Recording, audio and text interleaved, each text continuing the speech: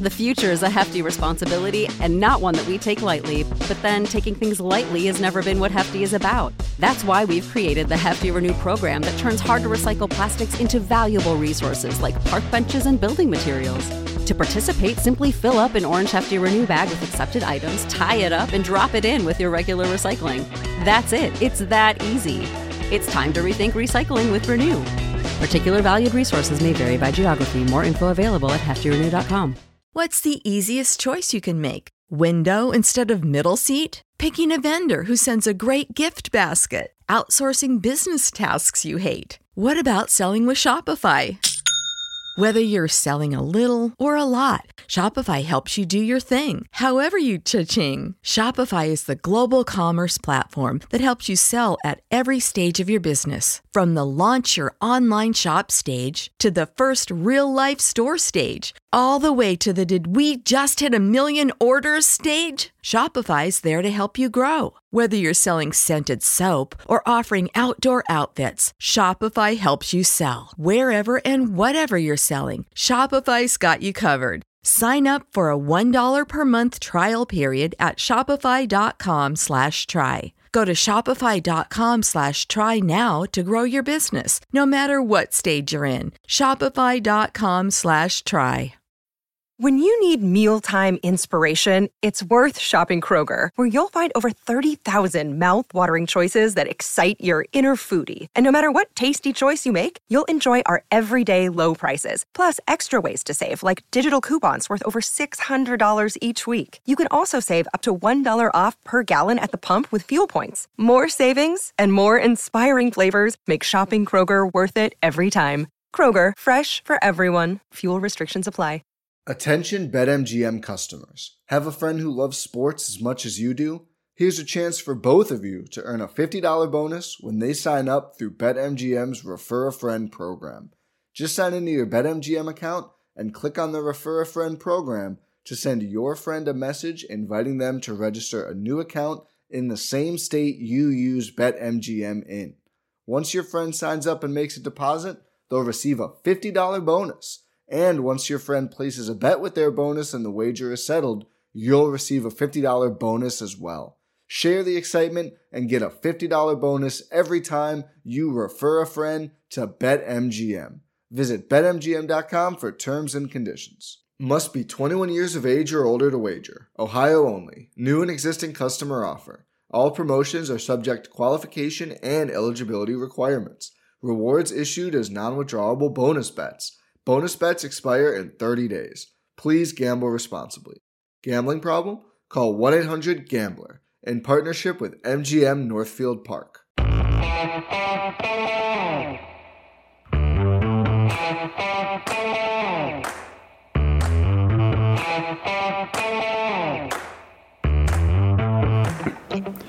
Hi, folks. Welcome to another episode of Film Study. This is Ken McCusick. Special crossover episode tonight. We're really excited to have Nick Stevens of The Verge, who is here to talk baseball with us instead of football. We're going to talk about the top prospects in the Orioles minor league system. Nick, how you doing, buddy? I'm doing great. Thanks for having me on. Talk about some Orioles minor league baseball here tonight. I appreciate having you. I appreciate you making the time. We may take a little while on this. Baseball, my first love is in sports way back when. But we'll start by saying, where can people find your material? Yeah, you can follow me at Nick Stevens R on Twitter. I'm one of 3 co-hosts of the On the Verge podcast. We're part of the BaltimoreSportsAndLife.com network. So you can follow us on Twitter. Our show handle is at BSL On the Verge. Always tweeting out highlights, stats, anything you can think of about this Orioles minor league system. So give us a follow there. Yeah, it's a fun thing. And if you have MILB, and there's a subscription fee. I don't remember what it was, but it's fairly limited. It might be about $30 for the whole season. It's been a lot of fun going around those games. You can watch all the games using the At-Bat app that a lot of people are used to, or if you want to go to video, a lot of the games have live feeds now. Yeah, and it's definitely growing this year. More teams have it. Delmarva added it this year for the first time. They haven't had it since I started watching intently the last 4 or 5 years or so. So yeah, all 4. Aberdeen does have a feed now. They don't have an announcer, but it's kind of just natural sounds of the ballpark if you enjoy that. But yeah, you can watch single camera, or they have multiple cameras in Aberdeen. I want to say they do have multiple camera angles. which is weird because they don't have the announcers and broadcast this year. But yeah, you can watch all 4 affiliates and all of their home games and most of their road games too. So it's definitely worth every penny. By the way, I don't know what whoever wants to be a baseball broadcaster out there, but if you're not bugging the Aberdeen Ironbirds to try and be their play-by-play guy right now, you're wasting an opportunity. Do it for free. Jump right in there. Get something on your resume. It's an awesome opportunity. Yeah. Okay. I was going to say, yeah, we need it. And so many people are watching these guys. Like, you're going to get your name out there for sure. Yeah, one of the guys just got promoted to the major league level too from the minors for the Orioles. So that's a real big move for them. It's not the normal way of it. In fact, I have a friend I went to Syracuse to study sports broadcasting originally, and one of the guys I went to school with was Dan Hoard, and Dan is the voice of the Bengals now, but he was doing the Chiefs game at the time. Very smart to jump right in and do that. I think he was making $10 a game or something silly like that. It wasn't any kind of significant money, but he also traveled long distances to do the Paw Sox game, even though he was a big TV guy in Cincinnati, and he would travel to do the Pawtucket Paw Sox game because that was like the AAA of announcing to get to the major leagues. And then he never got the Reds job, but he did get the Bengals job at least. Hey, I bet he saw a lot of future Reds though, back when they were minor leaguers at least. Yeah.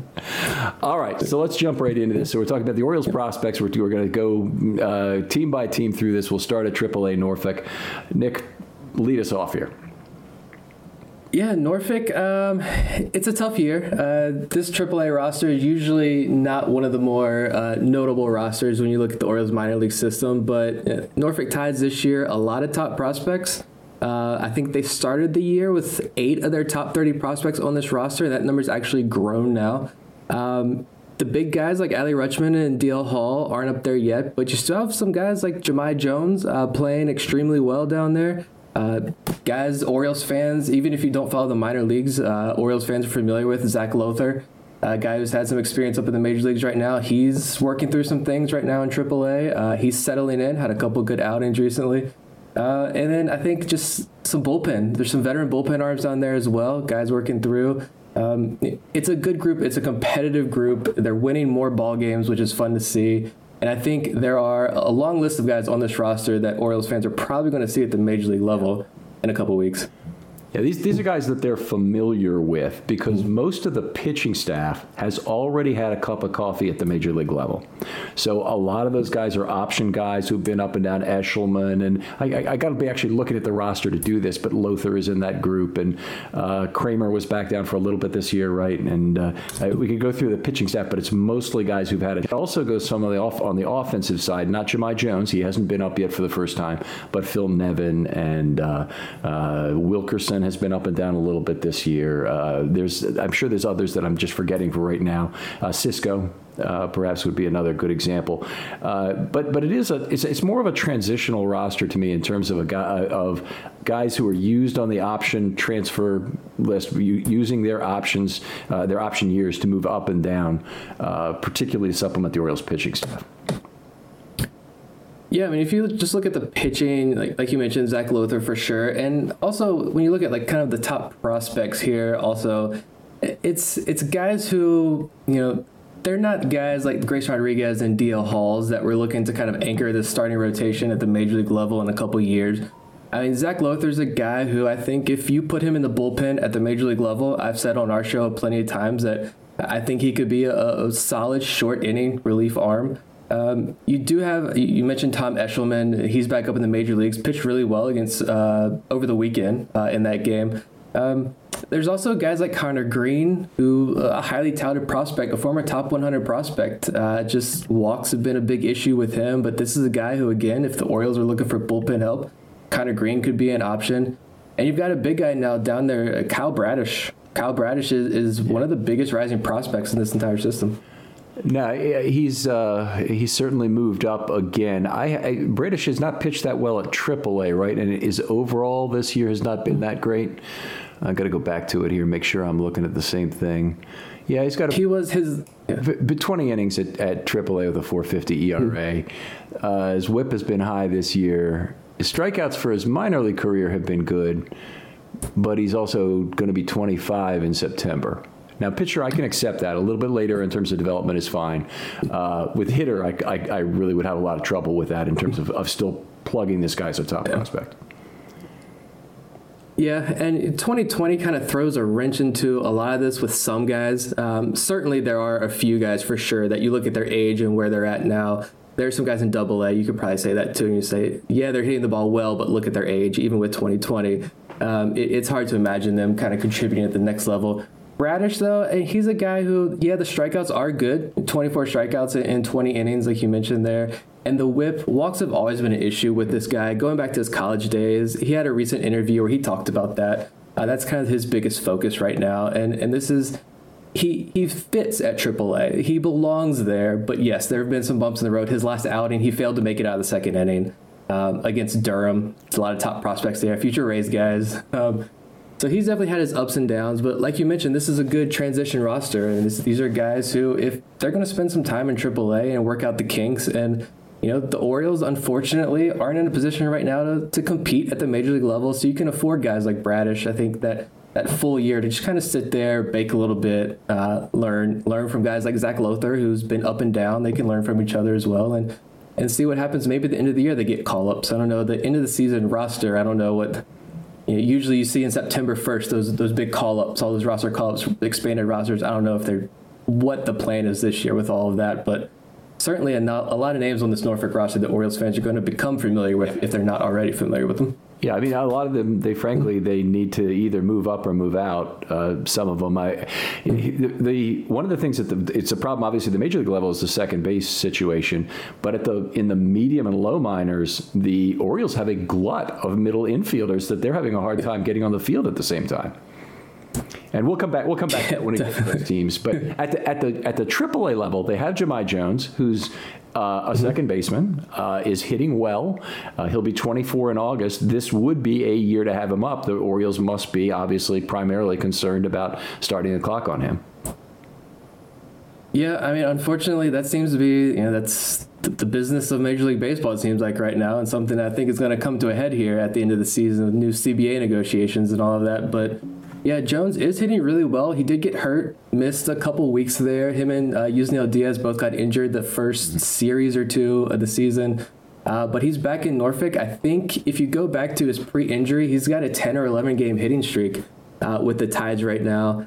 The one thing I know Mike Elias has said in a couple interviews why Jahmai Jones is still down in AAA is because of the defense. And I watched a lot of Norfolk Tides games, grew up right in Norfolk, right outside Norfolk. So they're a team near and dear to my heart, and watch a lot of Tides every night. And the defense is a little shaky there with Jahmai Jones. So you can understand why he's down. But this is a guy who they traded Alex Cobb to get Jahmai Jones, which I think was a good deal. Could end up being a good deal. But he has AAA experience. He was with the alt site with the Angels last year. He was up with the Angels Major League roster last year. So I think, like you mentioned, the guy's trying to move up or move on. I think Jahmai Jones is kind of reaching that point down there with Norfolk. Yeah, I mean, he's got a .432 on base percentage this year, and he's slugging .590. He's being held back at this point. Yeah. They did it for an entire season with Mountcastle. They're doing it right now with Rutschman, I believe. I mean, he's a guy who certainly is better than what they have at the major league level. In fact, he's probably better than just about what anybody has at catcher right now at the major league level. And the Orioles, unfortunately, are in a position where it doesn't make sense for them to bring him up. Yeah, I'd probably agree with you about that catching when you look at the landscape of Major League Baseball. And certainly, yeah, I mean, when we talk about Bowie, you look at Rutschman's numbers, they're off the charts. They're phenomenal for a catcher. You don't imagine, when you look at the catching position, a guy like Pedro Severino's 2020 season was well above average in terms of Major League catching production. Adley Rutschman could match that easily right now, tomorrow, if the Orioles needed him to. Right, and I couldn't agree more. I want to go back to Jahmai Jones for a minute because he is kind of representative of something that's going on throughout the minor league system since Elias arrived. Is the organization has really converted back to being a walks are the thing that we're really going to look for in players. And you notice this because the bottom three teams are all among the league leaders in walks and on base percentage in their respective leagues. And it's like first, second, third, I think, in both categories for all three teams. Yeah, it doesn't make for maybe the most fun games with guys drawing walks. They have a guy in the lower minors, Anthony Servideo, 2020 draft pick. Yeah, I mean, this guy was walking like 2 or 3 times per game. But yeah, Jahmai Jones is doing that. And I mean, I guess you see a guy like Ryan Mountcastle just really struggle to draw walks. Anthony Santander up at the major league level right now, his walk rate, is like 2 or 3%. You got to get guys on base. Yeah. You get Jahmai Jones at the bottom of that order at the major league level. He gets on base. Next year, maybe, hopefully, praying, this lineup is a little bit better. You get those power hitters behind him. That's how you're going to score runs. That's how you're going to win games. And so it's good to see at least the small progression, small steps we're taking. One of the things I like to talk about this, in the golden age, of course, I was an Oriole fan starting in 71, but the 68 to 85 Orioles had winning seasons for 18 consecutive years. It just boggles the mind to think that could have been done, even with a lot of that being done prior to free agency or some of it.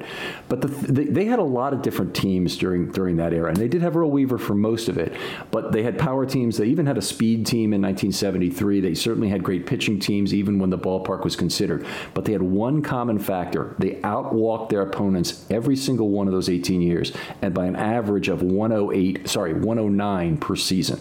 So that's 2/3 of a walk per game. I mean, the dynasty was really built on it, and they've gotten away from it in so many ways. And I get almost tired of going out to websites and hearing the apologists for the walk rate of the major league team. It's completely unacceptable. And fortunately, I think Elias has really done a lot to turn that around with his picks the last few years.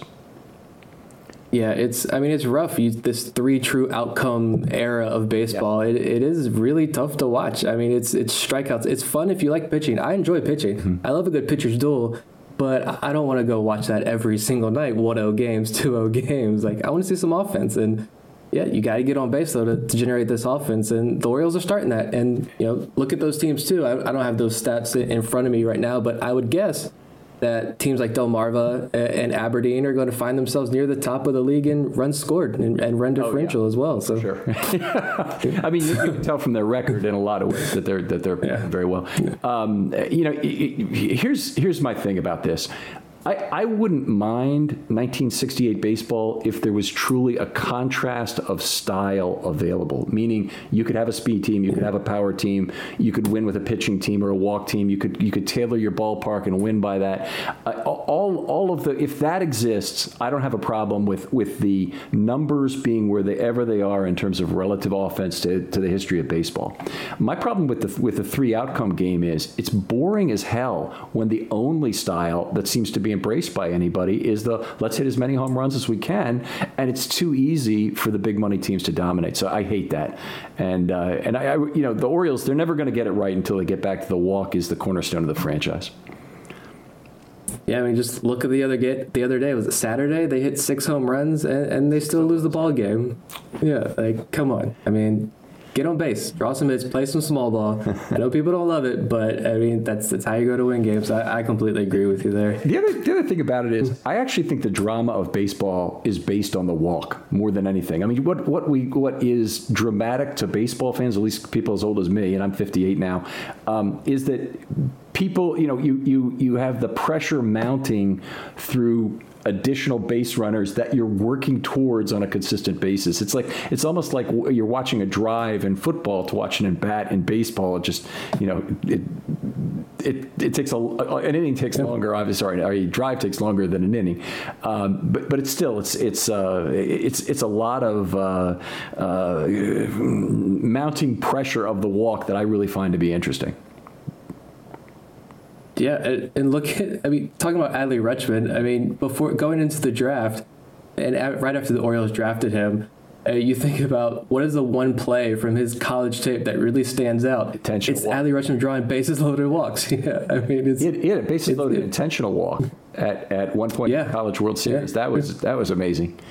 Yeah, and I think they actually went on to lose that game. That strategy ended up basically being working, or no, maybe the strategy didn't work, but they won the game anyway. Okay. Meaning that whatever. Yeah. Yeah. All right, a couple of the guys I want to ask you about. Domingo Leyba acquired. Tell me what you know about him. Yeah, former actually highly rated prospect when he was with the Diamondbacks. I think he was high as number 6 on their top 30 prospects list a couple of years ago. He was up in the major leagues recently with Arizona and is 0 for like 22, 0 for 23. Not great. I mentioned on our show when we talked about Leyba briefly that Arizona just fired their hitting coach and their assistant hitting coach. I mean, if it wasn't for Arizona, like the reason Baltimore isn't just the complete laughingstock of Major League Baseball right now is because the Diamondbacks are much worse, and without this younger prospect capital coming up through the system. But Leyba, since coming over, I mean, he's hit really well. He has a grand slam in one of his first games. He has 4 home runs in 11 games right now for Norfolk. Can play multiple positions as well. This is a utility guy that I think he has major league experience. He's been in the minor leagues for a long time. And when you look at the Orioles major league roster right now, I don't see why, Jahmai Jones should be starting at second base right now. And Leyba isn't one of your utility guys off the bench. Mm-hmm. I believe he's a switch hitter as well. So this is certainly definitely someone that can provide value, and he's 25. I mean, yeah, it's time. He's got to give him a shot. Move up or move on, frankly, and play in a position like that where, the Orioles, frankly, have some guys playing shortstop right now who I think might end up at third base. We'll talk a little bit about that, but he can't hold that position forever. That's for sure. All right, well, let's Domingo Leyba, Brett Cumberland, the catcher, he'll be 26 in 4 days now. Is still a guy who can help the major league team, maybe? Yeah, we talk about him a lot because of the bat. He's got a big bat. He gets on base. He's always drawing walks all throughout his minor league career. He's got some pop. He can hit some home runs as well. I don't know how much of an average he's going to hit for at the major league level, and the defense is definitely a big question mark. It's not his calling card, not his strength for sure, but the bat is there, and I think someone, in small samples, I think this could be someone that, you look at the major league roster now, Brett Cumberland is definitely an upgrade over what they have right now. He'd be a guy anyway you could have at the major league level, bring him off the bench if you needed to, have him as your second catcher, and hopefully wouldn't embarrass you too badly. But if he's got exactly on base percentage at AAA, and I look down, I see that, I'm like, okay, we don't have anybody anywhere close to that at the major league level. What's going on here? So, all right. And then the guy who's kind of regressed this year, and I'm a little bit, the two really. Rylan Bannon is having a tough year, and Mason McCoy. Those guys, in terms of my look at them, 25, 26 years old, are probably off the prospect list at this point. Either one of those guys you still have hope for? Bannon a little bit. I thought he would compete for the third base job before they signed Franco, before the season started.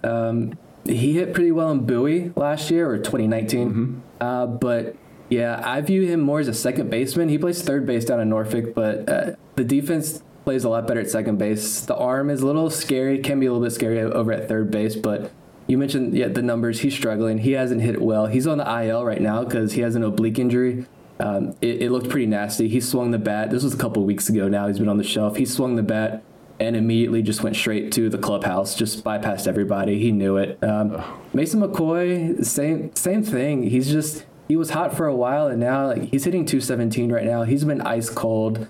They've tried to move him in the outfield as well, but again, he's made a couple errors. Third base, shortstop. He's struggling with the glove as well and the bat, and it's been tough to watch him because I thought that was definitely be a guy that the Orioles could put on the bench. If you need a late inning runner, pinch runner, or if you need a late inning glove to help protect the lead, McCoy could have been that guy, but I just don't think the bat's there for him. Right. I mean, honestly, with McCoy, just thinking along the defensive spectrum, if you move that guy to the right of the defensive spectrum, if you make him an outfielder, you reduce any chance of him having value because he's not a great on-base percentage guy. Obviously, if it's 217, nobody is, unless you're Glenn Gulliver or Cervideo. But if you're, with McCoy, if he plays shortstop or second base, he's got a chance to be more of a Bill Ripken guy, but he's got to develop with the glove in order for that to happen. I'd agree. And at 25, there just comes a time when you got to cut bait. And unfortunately, COVID stacked up with an injury year is not the way to go for some of these guys. All right, I think we've talked about enough. Yeah. I'm sorry. Go ahead, Doug. No, I agree with McCoy. I don't think he's with the organization next year, if I'm being completely honest there. Right. I mean, they obviously have a big stack of middle infielders that they've got to promote. Let's go down to Double-A, where there is a lot of excitement about the roster there. A broad set of prospects, including some have been bounced down, some have been recently bounced up, promoted there. But we start with the big man, Adley Rutschman, who's had a huge year, frankly, at Bowie, is leading the league or close to the league lead, I should say, in a lot of categories. Yeah, you really can't ask for much more out of Adley Rutschman. I mean, he's got 34 walks in 40 games. He gets on base. He's hitting 450-foot home runs. I was in Richmond a couple weeks ago to watch him. Just demolished the baseball. It completely left the stadium, left the parking lot out in right field over there at the Diamond in Richmond. He had a couple plays over the weekend on Sunday when he caught Grayson Rodriguez's start. Couple plays there, just a recent outing behind the plate. I mean, the movements, strike him out, throw him out. He threw 2 guys out in that game. The footwork is impeccable. The arm is strong. One thing that one of my co-hosts, Bob Phelan, noted early on, very early, when one of his first starts is after every single inning, once that third out is made, Rutschman jumps up and immediately runs over to that mound, puts his arm around the pitcher, and they're talking all the way back to the dugout. I mean, it's that leadership, those intangibles as well are off the charts. You mentioned earlier about, why is he still in Double-A? I think that's one of the biggest questions right now a lot of Orioles fans have. Yeah. The thing I love about Rutschman so far in the minor leagues is he's not given up on plate discipline. It's the thing that's going to, and you're hearing me talk about walks a lot on this episode. It's unavoidable here because I'm so ardent about this. But as long as he maintains that, he's going to be fine as a hitter. Whereas Matt Wieters, that did become a problem at the major league level. Wieters had other bat speed issues that were getting him in trouble, but I don't think that's going to be exactly the issue for Rutschman. I think he's going to just maintain plate discipline. And that means more, obviously, than just swinging only at strikes. It means also laying off some strikes that are just not the right pitch for you. Yeah, and he's doing that. There have been a few instances where guys are clearly pitching around him. They don't want to give him strikes to swing at. But there have been a lot of times close calls, and he's confident up there at the plate. He knows that strike zone inside and out, and he's not going to swing at a bad pitch. He rarely does. And even when you throw him strikes, I was looking earlier at some numbers, he has the second lowest swinging strike rate among all Orioles hitters in this minor league system. So wow. He is not missing. If you throw him strikes, he is not missing them. I mean, it's like 5 or 6%, which is phenomenal number. Just getting to my next question, which is, are you concerned about the strikeouts at all? Now, he's a 1-to-1 strikeout to walk ratio. That's fantastic for anybody. But that's really due to a very high walk rate. More than it's due to an exceptionally good strikeout rate. He has struck out 34 times in 147. Yeah, a big chunk of those did come very early on in the season. So, I mean, you're getting back used to the grind again. You're getting used to playing actual real games since he didn't have a minor league season as well. And very limited minor league games in 2019. They shuffled him between 3 levels pretty quickly. So I think a lot of that was just settling in. And the strikeouts have definitely decreased lately. So I think that's a positive sign there. The average is going way up. On base percentage is going way up. He's really starting to just put it all together out there at the plate. All right. So we expect him, hopefully. I mean, do you think it's going to be this time next year when they avoid the Super 2 or Super 3, whatever the rule is for arbitration? Yeah. That if assuming the rules are even I'd say. Yeah, if the rules are the same, I would say, unfortunately, yes. I mean, I know every fan hates it, but unfortunately, I think that's what the Orioles are going to do. I mean, I don't see them giving him a Fernando Tatis Jr. type contract this offseason, so I think he's going to be. I think we got another year before we see him up at the major league level. One year, since it ended this week for Wander Franco, you're saying next year Adley Rutschman is the delayed man of the majors. Yep. All right, a bunch of other players I want to talk about on the Double-A roster because it is really packed. But the next one is Doran Turchin. He'll be 24 in just a couple of weeks here. Hot recently, another lot of walks guy, outfielder. What do you think about him? It's surprising. I mean, he's hit those 5 home runs he hit all came within like a week, 2 week span. And he I think he started the year in Aberdeen, if I'm not mistaken. I don't believe he started the year in Bowie. But once Bowie put him in that lineup, he was back at number 8, number 9 hitter. not hitting well, but hitting the ball hard. I mentioned I was at Aberdeen, just to give you this. He was at Delmarva to start the year and got promoted to Bowie. Okay. So normally you see guys like that. We've seen it with a few other guys too, that like a JC Encarnacion, who a lot of people had high hopes for, moved up quickly, kind of like an organizational guy. He's going to fill some spots and then they're going to cut him. I don't think that's the case with Turchin. The power is legit. When I watched the series in Richmond, there wasn't a whole lot of offense outside that Adley Rutschman home run, but Turchin hit the ball extremely hard.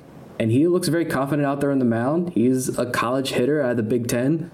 This is a guy who's definitely rising up and hitting the ball well and finding a home. And you see, the one thing I like that the Orioles have been quick to do with their Bowie hitters is that when they're hot and they're hitting the ball well, they're not afraid to move them up in the middle of that order. They'll put Turchin right behind Adley Rutschman.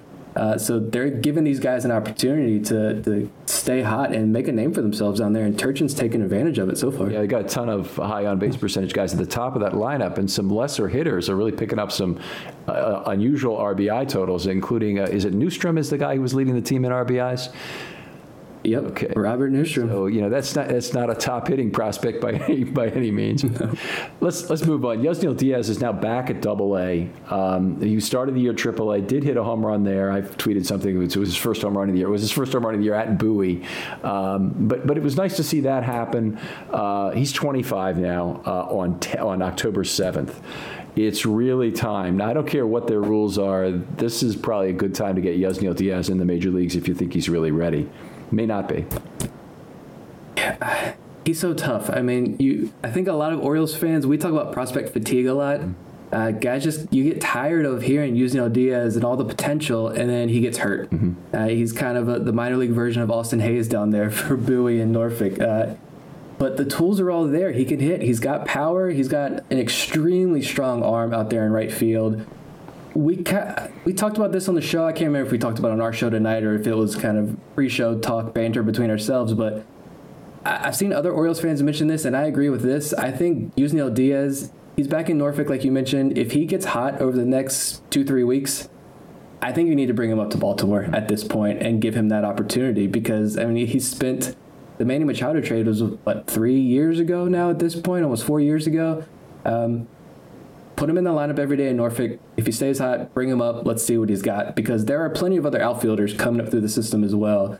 And Diaz, he's not getting any younger. He's not getting any healthier. So you got to see what this guy's got. Right. I agree. I don't think it makes sense. I also don't think he's a good enough prospect that you have to wait any further than you have right now. So I think you go ahead and make that move.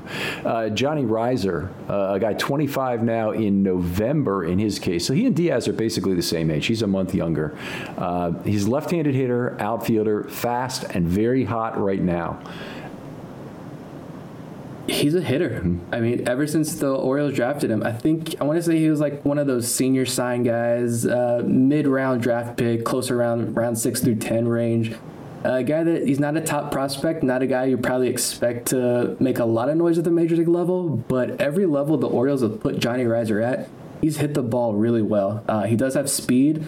He can play, I think, all 3 outfield positions. Bowie's playing him a lot in center field, which you like to see, and he's had a couple gaffes. He was one of Grayson Rodriguez's home runs that he gave up on Sunday was an inside the park home run, which should have been an out that Reiser just couldn't track down and dropped, but yeah, this guy hits. This guy hits a lot, just every single level. Like I mentioned, he's not walking. Yeah, let's talk about the walk rate. Yeah, that's one thing. But he's hitting 311, 368 on base to go with that. I'm not an apologist for that because I think 8 walks in 132 at bats, if you project that to the major league levels, is going to get him in trouble.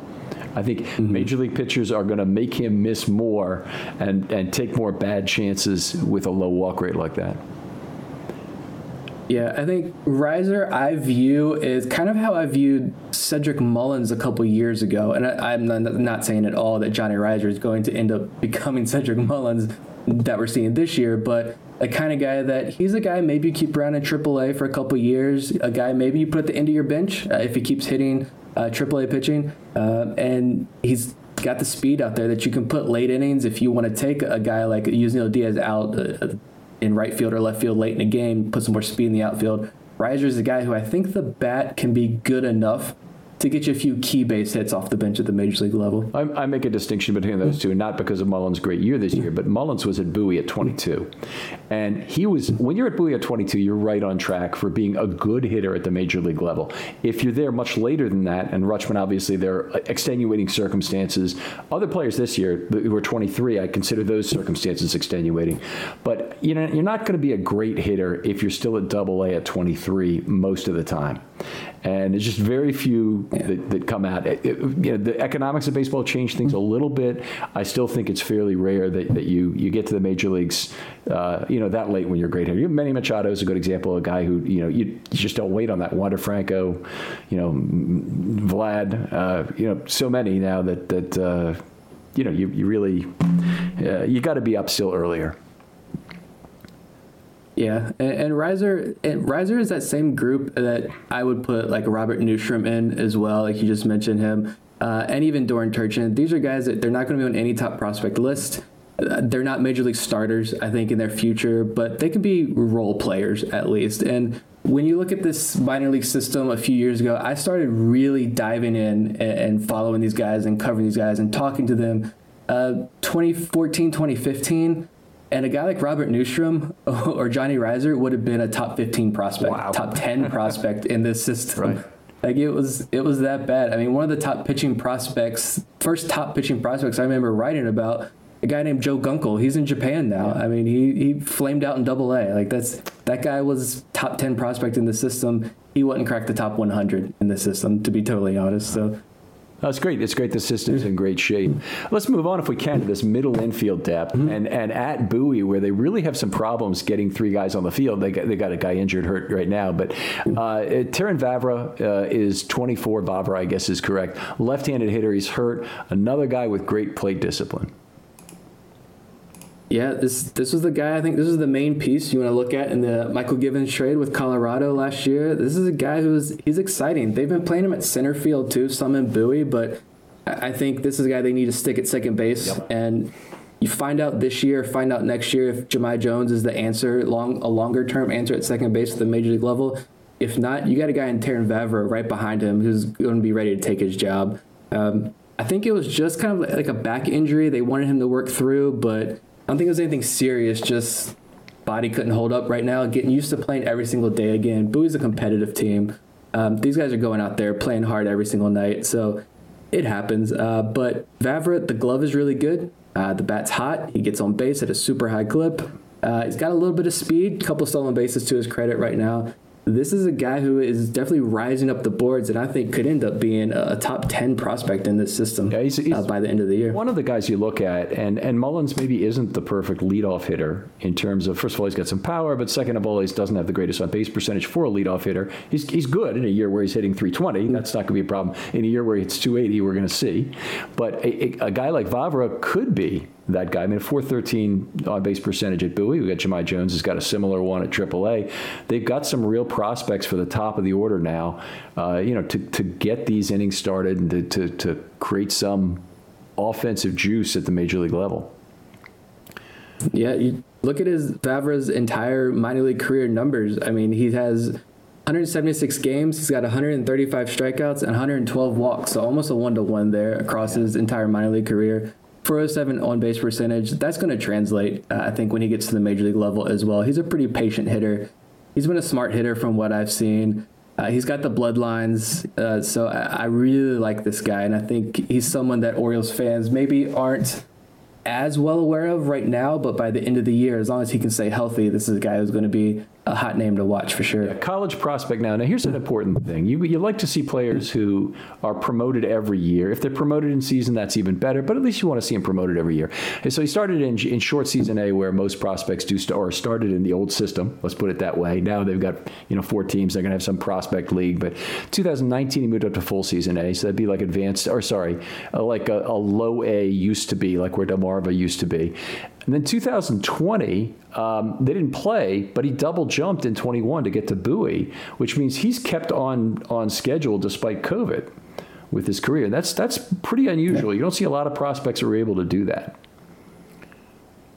Yeah, I think that speaks volumes for the type of player that he is. And there might have been a few guys, specifically maybe some 2020 draft picks, that I think Orioles fans could look at and say their initial assignments where the Orioles placed him in the system was probably a little low to begin with.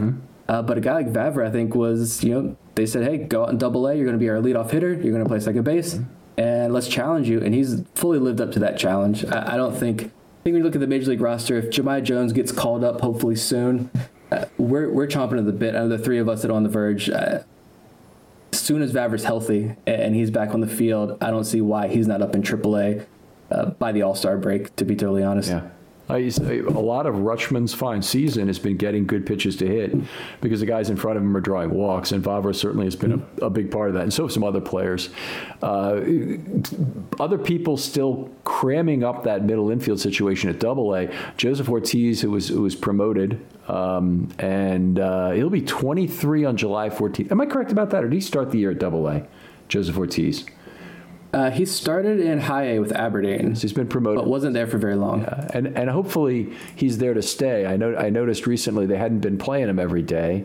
I don't know if he's dealing with some small injury or not, but definitely a prospect.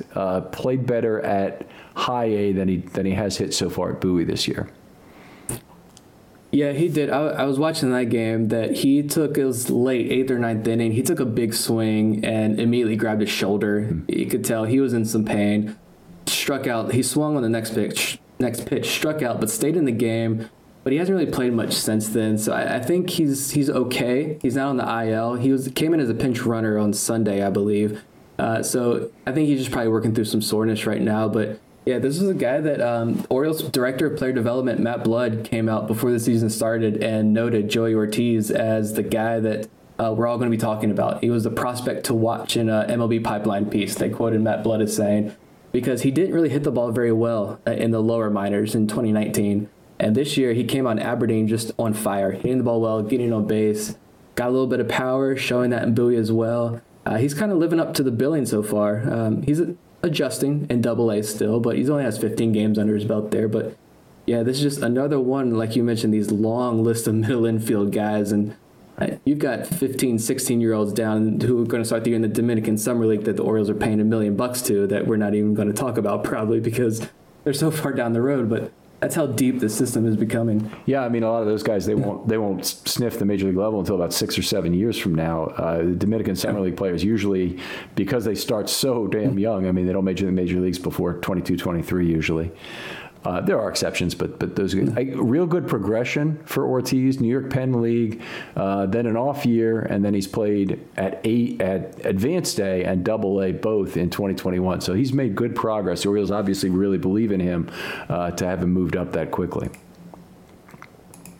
And the glove is really good. He's made a number of fantastic plays at shortstop, and he's not one of these guys that they're moving around. They're sticking him at shortstop so far in Bowie, and he is just some magical, to be totally honest. But I feel like on our show we're pretty positive all the time on our show, and sometimes I feel like we're really watching games with these orange colored glasses a lot of the times, but it's.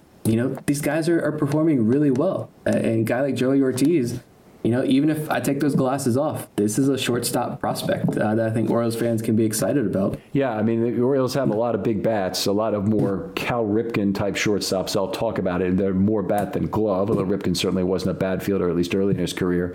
But they have some guys also who are glove guys, and Ortiz leads that group.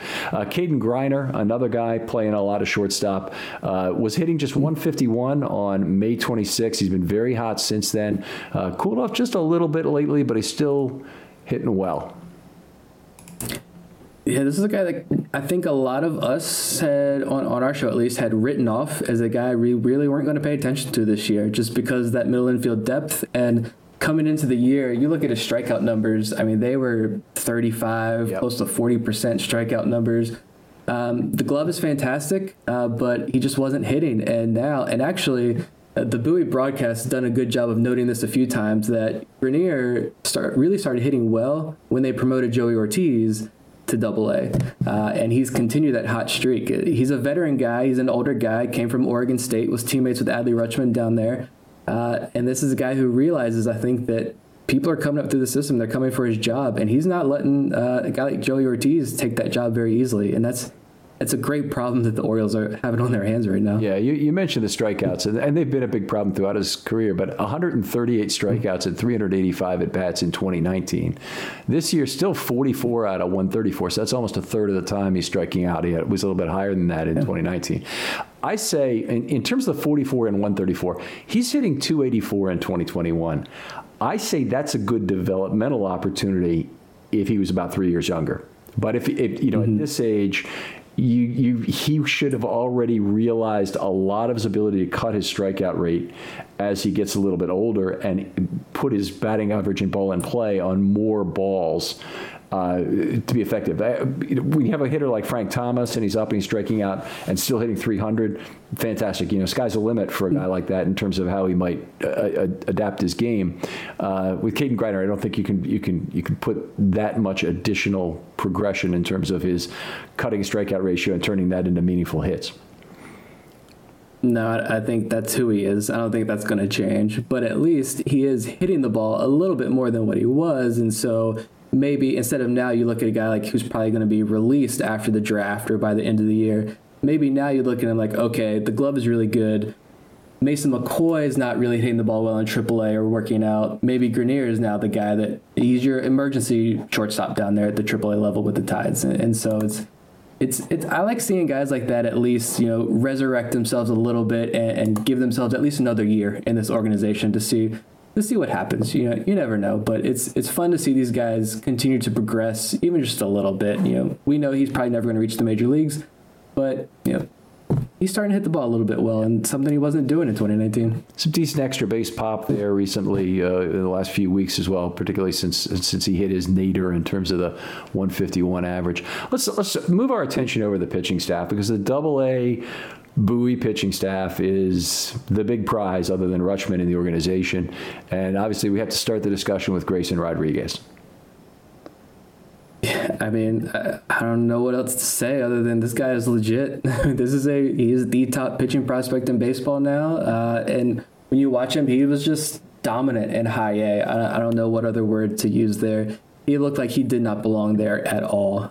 It was good to see them go ahead and promote him to Double-A. And that transition, you hear a lot, and we've had some guys on our show, and I've talked to guys throughout over the last couple of years, and they'll tell you that arguably the toughest jump to make is that high A to Double-A jump in the minor leagues. And Grayson Rodriguez is making that look really easy so far. Been a couple bumps. He is getting hit a little bit hard at times. Continues to give up the long ball a little bit. That's been a slight issue, but he's not walking guys. He's striking guys out. The whip is low. The average is low. He's got 4 good pitches that all play well, and he's throwing over 100, 101 miles an hour down there. Well, I think Orioles fans, I understand Orioles fans' hesitancy when you talk about pitching prospects. Yes. We've been burned so many times. You look at Dylan Bundy, a recent example, the prospect pedigree that guy had, and now you look at him and where his career has fallen to. I think Orioles fans can start to become a little bit more confident with a guy like Grayson Rodriguez. This is someone who we talk about on our show. You look at 2 years from now, 2023, starting rotation at the major league level, I see Grayson Rodriguez and John Means as 2 guys that you can really count on in this rotation. I mean, I really, we're going to talk about this with DL Hall a little bit more, but I really hate to project multiple years ahead for pitchers because the risks are so great, obviously, as opposed to hitters. But Rodriguez has done it all at the minor league level. He's got, among other things, he's got 68 strikeouts and 11 walks, a 6-to-1 strikeout to walk ratio. I think that'll play pretty much anywhere. A .79 WHIP, but one of the real impressive things that I really want to see out of pitchers at the lower level is that they're giving up a low rate of line drives. Now, one of the things you can look at, if you can look at fan graphs and other things, the average percentage of line drives in the major league level is about 21%. And when a major league hitter hits a line drive, they hit 685 on line drives. And they hit something like 245, 250 on fly balls. And no, it's the other way around. And it's about 245, 250 on ground balls and 220 or something on fly balls, but with a ton of isolated power. So a lot of that is in home runs. So, by the way, every coach you ever had that told you to not uppercut, instead swing down on the ball, you can send them a postcard or give them a call and tell them to go fuck themselves, because they were really not doing you a service, and you were better off just reading that book by Ted Williams that would have told you how to hit. Wouldn't have helped me either way, but anyway. Yeah, same. but I did hear that a lot, and people like Williams and Mattingly having a conversation about hitting, and Williams asking, well, how many of your extra base hits came when you swung down on the ball, this season. Anyway, Rodriguez has only allowed 17 line drives in all these levels. One of the things, I look at is, does a pitcher give up a line drive in terms of if he's tiring a game? Well, he's hardly allowed any the whole year. I mean, it's remarkable. Yeah, he looks strong out there on the mound. He looks like he belongs at the top of a rotation, to be totally honest. And something that I think a lot of people had questions about were, all right, can you get your off-speed pitches? What does this changeup look like? You need that third pitch. You want 4 pitches, I think, at least, to be a dominant starter like Rodriguez projects to be. But how good is your changeup? And the changeup it's phenomenal. Guys aren't hitting it. When he's able to throw 100 miles an hour at the top of the zone, and then he's throwing changeups and off-speed pitches low and away, the ground balls are piling up. And when the walks are rare, that they do happen, he's able to get back, refocus, attack, and something that DL Hall does very well himself. They're able to wipe those walks away with double play balls at an alarming rate. It's just what it seems like watching these games. And so it's working there for Grayson Rodriguez. And we mentioned the coaching staff there at Bowie, the pitching coach Justin Ramsey. These guys are doing a phenomenal job with this entire staff at Bowie right now. Phenomenal job with some phenomenal talent, of course. But yeah, it's fun to watch, that's for sure. One of the things that I like to compare and contrast in looking at Hall and Rodriguez as prospects is Rodriguez has had an amazing ability at the minor league level to get wins. That's very hard to do for starters in the minor leagues. If you start games, you generally don't win because it's very hard to go 5 innings. Now, it helps to have an offense like Bowie behind him, but if you don't go 5 innings, you don't get a win in the minors, same as in the majors. And with the really restrictive pitch counts, he's just had a good urgency seemingly to keep his pitches per inning down. And that's hard for a strikeout pitcher to do. It's very hard for a pitcher like DL Hall, where the strikeouts and walks are both very high. And so even a guy like him who gives up very few hits, and this is the compare and contrast component, he still has some problems with pitches per inning. Yeah, Rodriguez is pretty good because you mentioned the pitch counts. It seems like at all levels, the Orioles have been wanting to keep guys around 60 to 70 pitches. But yet Grayson Rodriguez is still able to give you consistently 5 innings every single outing. But yeah, with DL Hall, he's struggling. You see a lot of 4 inning starts with him, 4.1 inning starts with him. He's not, because he's still walking, like 12, 13% of guys he faces. While I believe DL Hall leads the Orioles system in strikeout percentage, he's also got that enormously high walk rate as well. But with DL Hall also, the walk rates are extremely high, but he has like a 1.01 whip. Right. Because guys aren't hitting the ball. He's producing about a 60-something% ground ball rate so far this season. So again, opponents just aren't able to square baseballs off these guys and hit them in the air and drive them against these 2 arms. Right. The big 2 differences there, and you can see how this would play out over the course of 5 innings because it's about a 10-pitch difference. DL Hall is at 16.7 pitches per inning this year, and Rodriguez is under 15. So it's about a 2-pitch difference between the two. So over five innings, that's going to be 10 pitches. And that's the difference between completing a start, qualifying for a win and not. And if you look at DL Hall, with all his greatness, he's got an 8-12 career minor league record that, started off in a 2-7 year where he had a 2.10 ERA in the Sally League. Even though he could pitch a fair number of innings, you don't get credit for, you don't have an opportunity to win games without going 5. Yeah, and with Hall, I mean, the walks were just enormous, I think, especially at the lower levels. And he would have those outings where when he gets hit, he's going to get hit hard, and they're going to drive him out of games pretty early. And that's something that he's definitely progressed this year. He's still not getting those 5-inning starts with Bowie, and now he's on the shelf. He's hurt, going to miss a couple of weeks, unfortunately. But this is someone who the walks are a little bit down, the strikeouts are up, ground ball rate is up. He looks more confident on the mound. The off-speed pitches is something that I've noticed too. That it's hard with some of these camera feeds, and I wish I could get to Bowie more often. Right. But some of these camera feeds, they're not great for really analyzing pitchers and seeing exactly what they're doing. Yeah, you don't get the Bowie feed with every organization. Yeah. Yeah, and Bowie's is kind of weird angle, kind of grainy there. But, Adam Pohl and Paul Fritchner, the two announcers there, they do a really good job of saying, look, DL Hall he's throwing a lot of changeups this inning. We haven't seen that before.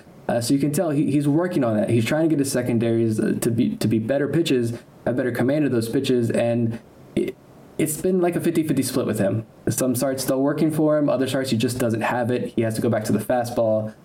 You see him get frustrated out there on the mound as well a couple of times, but he's putting it all together a little bit slower than Grayson Rodriguez is. But it's slowly starting to come there for DL Hall, which is why it's so unfortunate that he's going to miss a couple of weeks right now. And this is a key moment for him. Right. Obviously, let's talk about some of the other pitchers on this. I mean, Hall has to drop on my list of prospects. Even any injury to a pitcher is serious. If he misses 2 weeks, you never know when that's going to end up being 6 weeks. You never know if he's going to be exactly the same guy when he gets back. You never know if he's going to re-injure himself.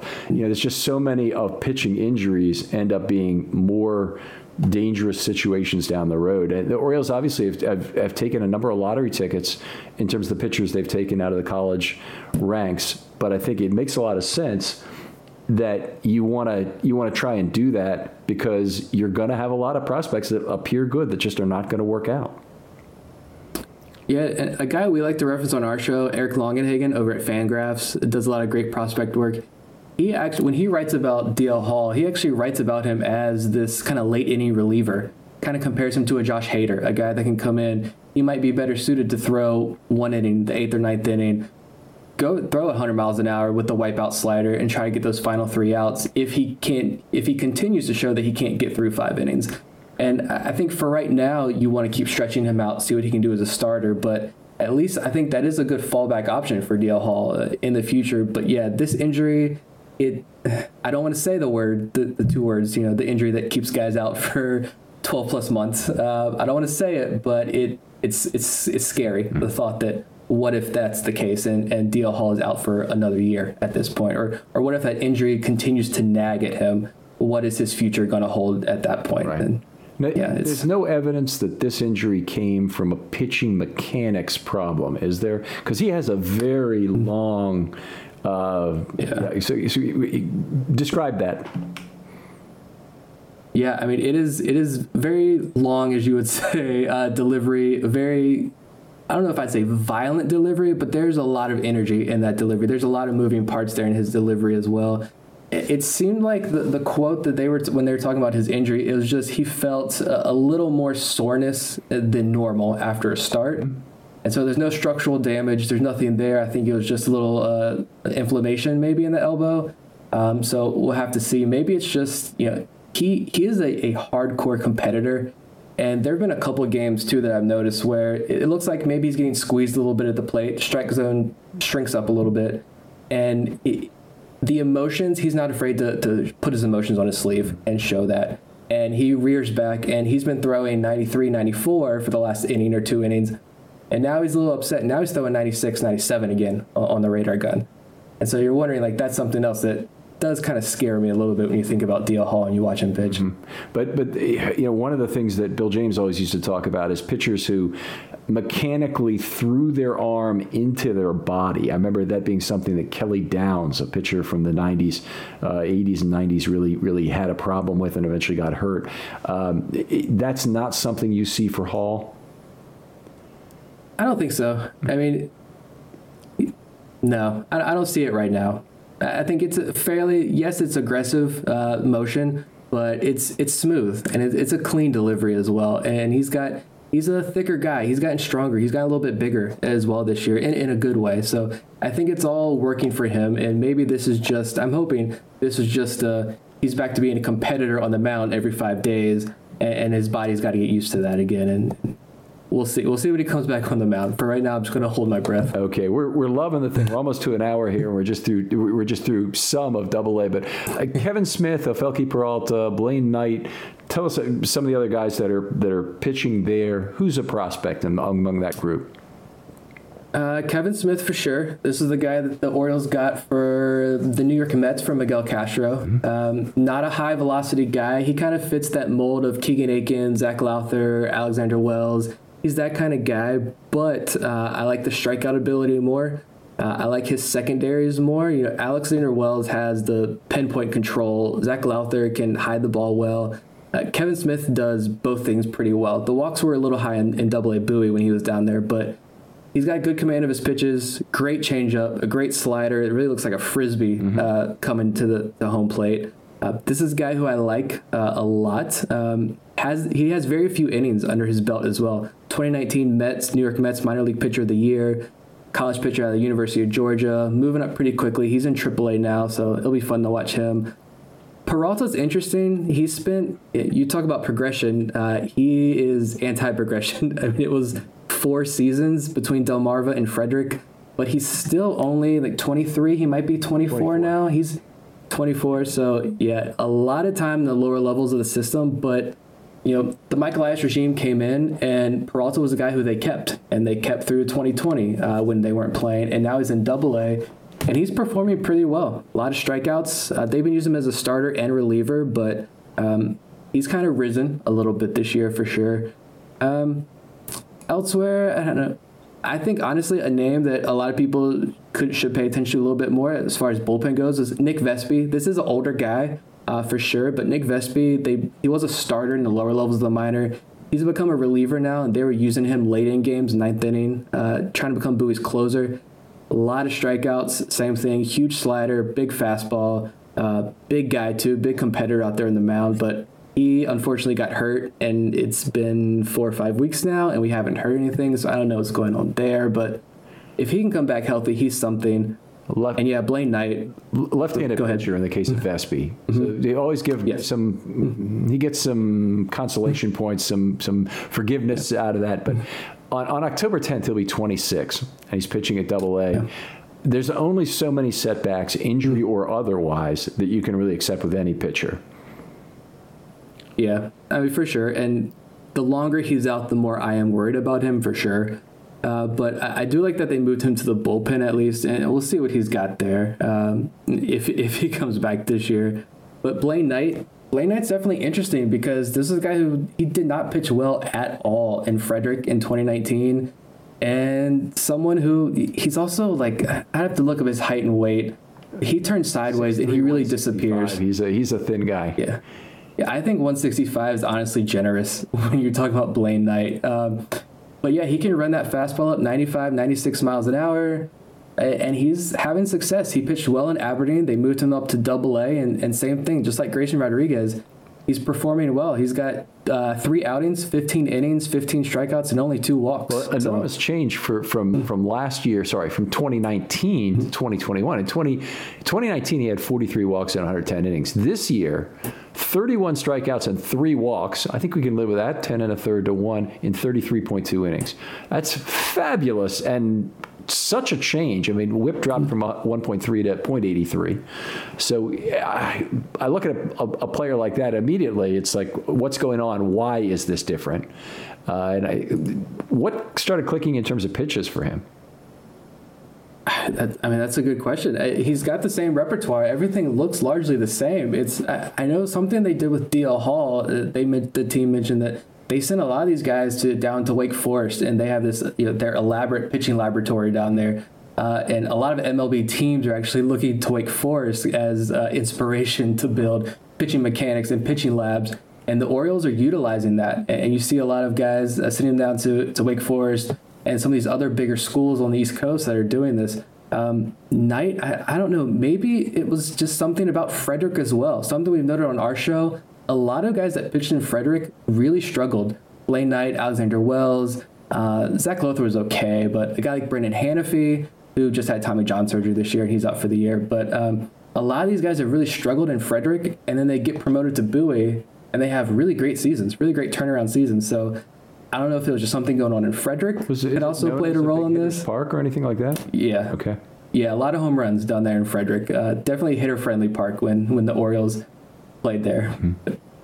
I don't know. We're actually going to have a big-time guest on our show coming up, someone from the Orioles organization, and Knight is on my list of guys that I want to ask about. Like, what are you guys doing differently, specifically with these guys? If whatever you can tell us, of course. But it's interesting because, I had completely written off Blaine Knight after that season in Frederick, and now he's a guy that I'm watching every single week. You know what's good about this last 40 minutes is we talked about Bowie, and we had 40 minutes of discussion about the prospects at Bowie, and some guys who are on the margin of prospects and some guys who are among the best prospects in the entire major leagues. And that is good for me in terms of being an Orioles fan and really having something to look forward to.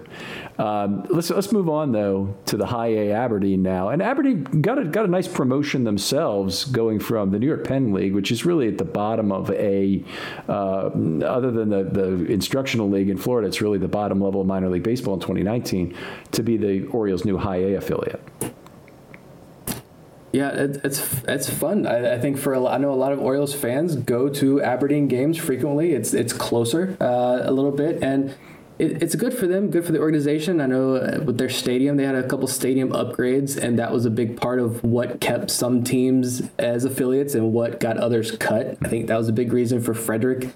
Attendance was great. I love going to Frederick games, but it seemed like their facilities were a little too outdated for Major League Baseball's taste, unfortunately, which is probably why they ended up being in the booth there. But Aberdeen's good. And something else with Aberdeen going to High A from the New York Penn League is that a lot of these guys that are in Aberdeen right now, after the Orioles drafted them, they started their careers in Aberdeen. So now they're getting this Aberdeen to Aberdeen promotion. And so maybe there's comfort there in that stadium, on that mound, in front of fans they're familiar with again. They're the same. And so in some cases. Yeah.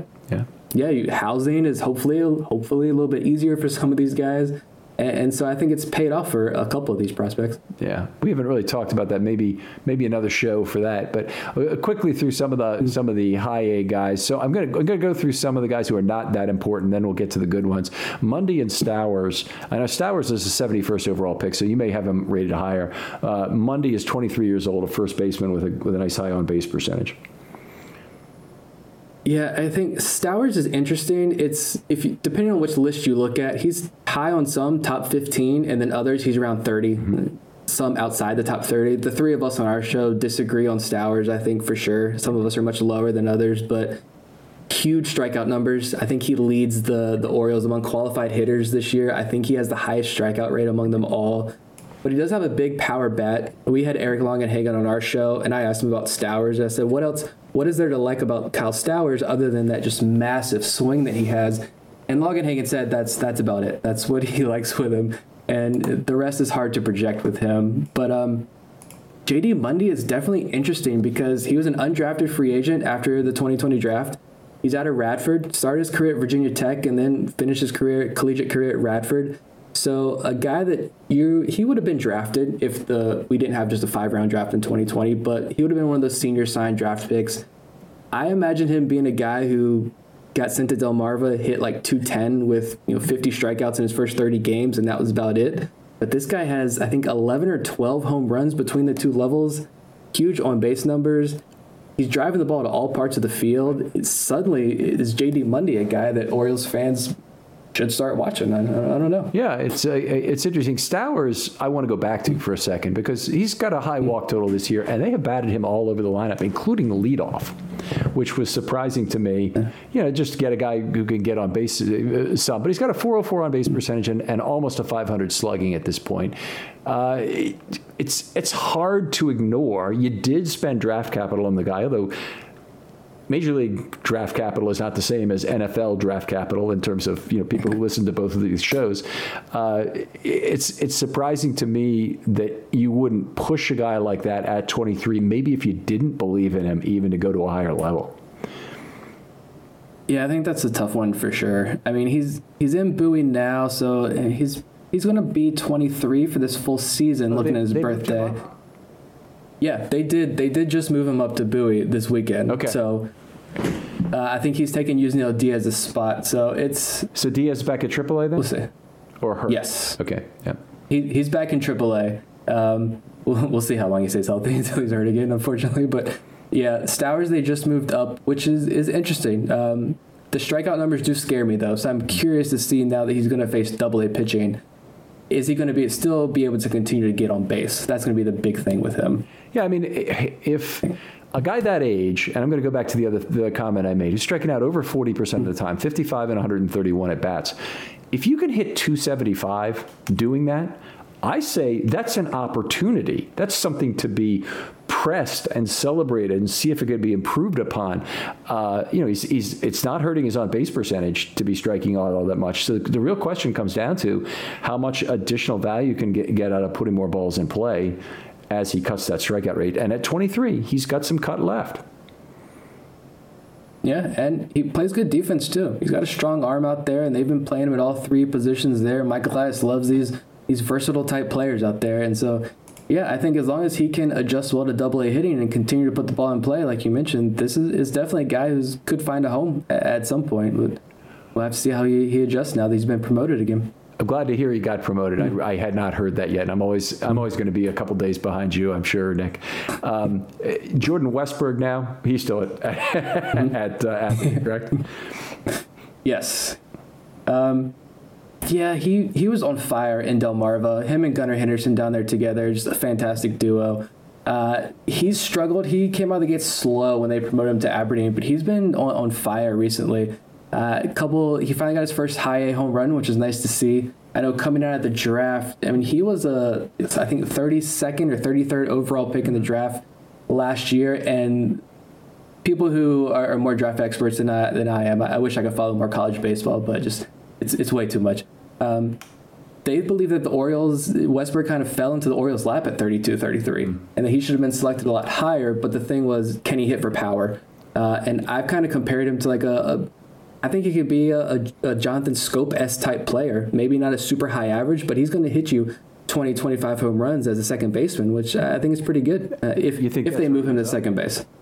I think a lot of people believe that's probably where he'll end up, but he's played a lot of shortstop and a lot of third base, and he's looked pretty decent over there so far. So I think it just depends on where all this shakes up. What do they do with Gunnar? What do they do with, does Joey Ortiz stick? We got a lot to separate themselves there, but I think consensus seems to be among people a lot smarter than me that he probably ends up at second base. Okay, that's interesting. We got to see Gunnar at Delmarva last week, and a lot of things about Gunnar do not exactly look like a shortstop. He's not particularly fluid. He's made some errors, obviously, there at high A, but he does have a great arm. So it kind of reminds me of Ripken as being a tall guy, big arm. It doesn't necessarily get way into the hole or great up the middle. Not terrific range, but basically Gunnar Henderson, now just promoted to a advanced A, is there for his bat. Yeah, definitely. There's nothing more he could prove at Delmarva, the low A level with the bat, even if he is 19. I think he turns 20 in like a week or so. That's right. But he's still a very young kid. And yeah, the defense, we always put out, the Gunnar highlights. People love the Gunnar highlights. They love to watch that bat. Opposite field power. That's all he seems to do. Most of his home runs to the opposite field. And you see guys like Grayson Rodriguez say, look, I played at that ballpark in Delmarva. Guys don't hit home runs there, but Gunnar Henderson does. And a lot of people always ask us, how's his defense? How is his defense? That's anytime we put a Jahmai Jones clip or a Gunnar Henderson clip, it's how's the defense? And I did notice the arm is strong, but it's not always very accurate. And I have started watching the defense a little bit more and agree completely with you. He's not extremely fluid out there on the left side of the infield. So we'll see where he ends up. But the bat is really, really good. Strikeouts a little bit of a problem, but again, he's only 19, so lots of chance. We'll see what he does against that strikeout rate, because he's hitting over 300 with a ton of strikeouts. I say the more the merrier. That will be cut. He's almost a legend in the low minors in terms of what he was doing at Delmarva. There, obviously, they're going to move him up. He'll probably have some initial adjustments that will be something, but. Might be the most exciting prospect in terms of what we don't know yet in the entire minor league system. A high school draft pick, like we mentioned, still doesn't turn 20 for a week, and still very exciting in terms of one of the guys I want to see what he did every night is Gunnar Henderson. Yeah, and this is a guy who he got to play a little bit in the Gulf Coast League right after they drafted him. And then in the shutdown, you read a lot of reports coming out of the alternate site camp that he was going up against Grayson Rodriguez and DL Hall as an 18-year-old at that point.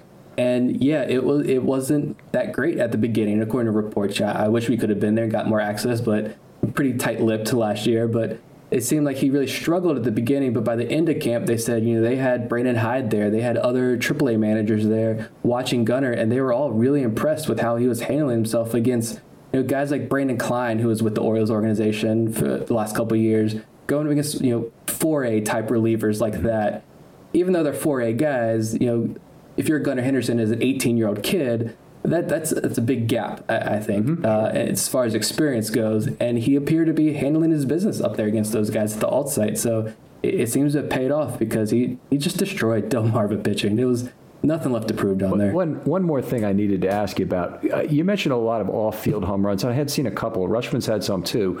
But, one thing I really notice in watching him is the exceptional bat speed. He doesn't always look that great when he's striking out. But, he brings the bat right through the zone very quickly, particularly when it's on the inside half. Now, I know a lot of hitters can do that. When we were there, and it's just one hit, of course, he smoked a double in the 3-4 hole, which is pretty unusual. But he got it by the first baseman, put it basically down the right field line on the second base side, and it went for a double. Good speed too, even though he doesn't have good range really at shortstop. I'd say plus speed guy. Yeah, and one other thing I've noticed too, on top of all of that, is I think he really knows that strike zone pretty well. And it seems maybe kind of weird to say with the guy strikes out so much. Maybe he doesn't have great command of the strike zone. But I think he does. And I noticed something very early on in those early games of the season is that, he was getting some calls, maybe not going his way. And he was not afraid to kind of not show up the umpire, but turn around and really question these calls. And he's going to come up in that next at bat and smoke a home run or smoke a double, because I think he just has such great awareness of that strike zone. And he's such a high IQ hitter. He also knows what pitch is coming, it seems like, a lot of the times. And he's ready, he's prepared in that box. And I do think the strikeouts are going to get cut, like you mentioned. And this is, as far as hitting, you got Adley Rutschman at the top, and then it's Gunnar Henderson. And these two guys Orioles fans can feel confident these two guys are going to rise pretty quickly, I think, through the minor league system. Right. I do want to see Henderson in particular draw more walks. He's got 14 and 141, which is okay, but they pitched around him a lot because he's the most dangerous hitter in that league pretty much. With his 1038, no, only 944, only 944 as an OPS, only at 19. All right. Let's see. Who do we want to talk about otherwise at the Aberdeen level? So we talked a little bit about Westburg and Henderson. How about the pitchers, Brnovich and Rahm and Stallings? Yeah, Brnovich is actually a guy that also just got promoted with Cal Stowers. He's going up to Bowie, which is interesting because this is his first year of competition. He was a 2019 draft pick out of Elon for the Angels, and Angels don't like to throw their pitchers after their college season. They shut them down. So he didn't pitch in 2019 after he was drafted, didn't get to pitch in 2020. This is his first year, handful of starts in high A, and now he's going to start this week in double A, but he doesn't walk guys. He had one bad outing where he did walk 5 guys, and that was one of his more recent outings, but he has one of the highest strikeout totals. I think if you look at starting pitchers in this system, DL Hall, Grayson Rodriguez have the top 2 highest strikeout percentages, and then Kyle Brnovich is right there, number 3, right behind him.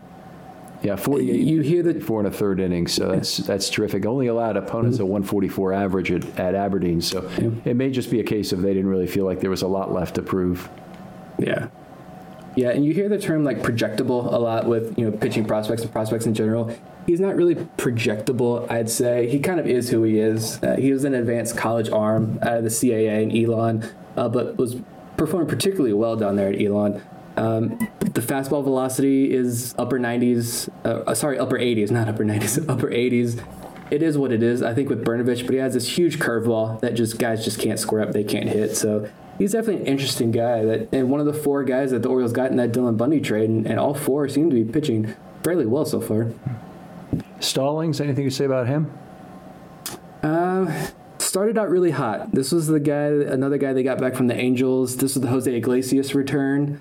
I know a lot of Orioles fans are scratching their head wondering what's going on there, but this is also his debut as well because, again, Angels draft pick, they didn't pitch him. He's out of Tennessee, so they shut him down in 2019. He doesn't walk guys at all. That's been his MO throughout college. He's a Chesapeake kid down by my way where I grew up, so in Virginia. So I'm familiar with some of his high school work as well. Didn't walk a lot of guys down there either. But he's been struggling lately, giving up a lot of home runs. A lot of hits. A lot of hits. A lot of hits over the fence. His last couple starts haven't been on MILB TV, so I haven't been able to watch those and see what exactly is going on, but I'm starting to get a little concerned about some of those numbers that he's been putting up lately. Nine homers allowed in 35 innings this year, so that's in Ken Dixon territory, so not where you want to be. Anybody else at the Aberdeen level we want to talk about here? I guess the other name I would throw out there is Drew Rom, left-handed pitching prospect. He's still in Aberdeen, hadn't gotten promoted yet, but a lot of strikeouts, 40 strikeouts in 36 and 2/3 innings, perfect 4-0 record. I think his last couple outings have been a little hit or miss there, but he's been dominant throughout the first part of the season, and a guy that's a young pick. He was drafted out of high school out of Kentucky, I believe, so I think he's still only 21 years old. Pitching in high A. That's right. A lot of guys have said this is a guy who you want to see more fastball velocity. He's a lefty, throws in the lower 90s, and the velocity isn't coming. It's stayed in the lower 90s.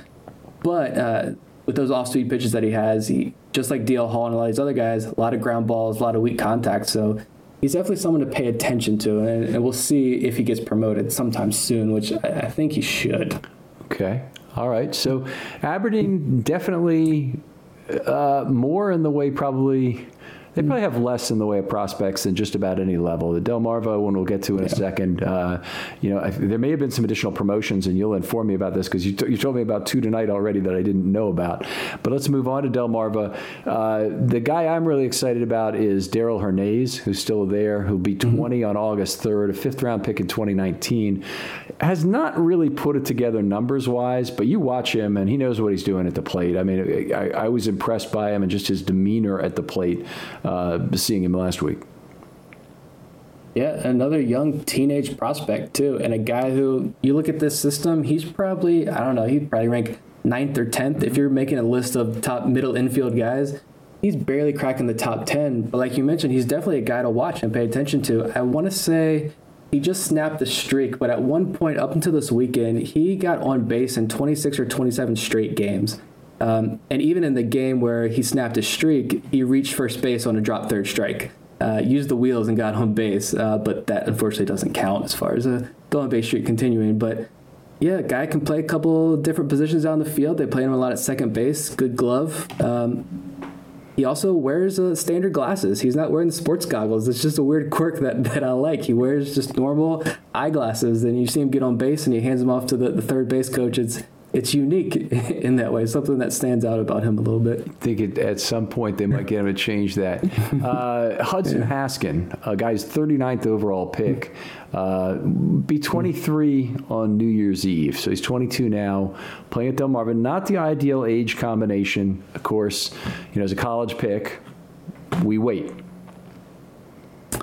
Yeah, and real funky at bat too. His stance is kind of weird. I know a lot of Hunter Pence comps get thrown around at him, but it worked for Hunter Pence. And I think I've read where some people say you got to change his mechanics, you got to change that swing up a little bit and see what you can get, because a lot of people do like him as a potential 5-tool type prospect.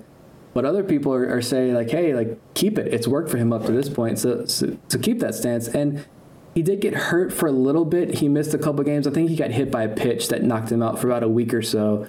But he gets on base. He's shown a little bit of power. He's a guy, I like what you said, just wait. I think he's a guy that some people might have been surprised he didn't get promoted. Delmarva, they promoted a few of their other outfielders from Delmarva. Dylan Harris and Trevor Key got promoted. Really? Guys if you look at their numbers, you might say why. I don't think they got promoted because of their performance necessarily, probably just to help fill out Aberdeen's roster. But Hudson Haskin is the 2nd overall pick out of Tulane. So this is a guy who the Orioles were heavily invested in. I remember this pick specifically because there were a couple SEC pitchers sitting there that I thought for sure Michael Elias was going to bring in, and then they go outfielder Hudson Haskin out of Tulane. Just second round pick, 39th overall, not a second overall pick. Yeah, sorry, second round pick. But yeah, he's interesting, and he plays center field, and the defense there has also been a little iffy at times. So I think this is a guy who's just adjusting to higher level competition right now. But we'll see if he gets on a hot stretch. I think he's going to need a hot stretch over the next couple of weeks to get in that conversation again. All right, so the draft will be next month, and there'll be obviously a lot of new players and some opportunity, and so obviously some people are going to get cut too. But are a lot of the college draft picks going to be immediately put at Delmarva, or do you think they'll start in these draft leagues? Yeah, so I think if you are participating in one of the draft leagues already, I think Major League Baseball is set up where you can finish out that season. So you can finish out the summer there and maybe just join the team in fall instructs in September, October down at spring training sites. But I think if you look at some of these college bats that the Orioles are probably going to target college pitchers, Michael Elias loves the college bats at the top of the draft. I think you're definitely going to see these guys start at Delmarva. It seemed like going into this year, the organization had preached patience with a lot of these prospects and not willing to promote them until they had fully graduated, as Michael Elias said, from each level. But I think with some of their promotions, that philosophy is changing a little bit. They're more comfortable with being aggressive with guys. And, with Heston Kjerstad probably not taking the field this year as well, I think you see these college guys just go straight to Delmarva. You bring up a really interesting player that obviously a lot of Oriole fans want to know what the hell is going on with him. But what's the current story with Kjerstad? Yeah, it seemed like, so it was myocarditis, so the heart inflammation. They didn't say what exactly caused that, but I mean, the last 15 months we've been living through, it's, we can all make assumptions there, but nothing definite. And we haven't heard from Kjerstad himself either through this whole time. Which is a little weird, but he was healthy, cleared, and they had him down in Sarasota, and the reports were he's going to start working out and hopefully play with Delmarva in the next couple weeks. He's on Delmarva's roster now, he was just added a couple weeks ago. He's on the IL, of course, but he's on Delmarva's roster, so it seemed like he would start playing some games hopefully by the end of the year, but now that this new report is that they've shelved him again because the heart inflammation is back.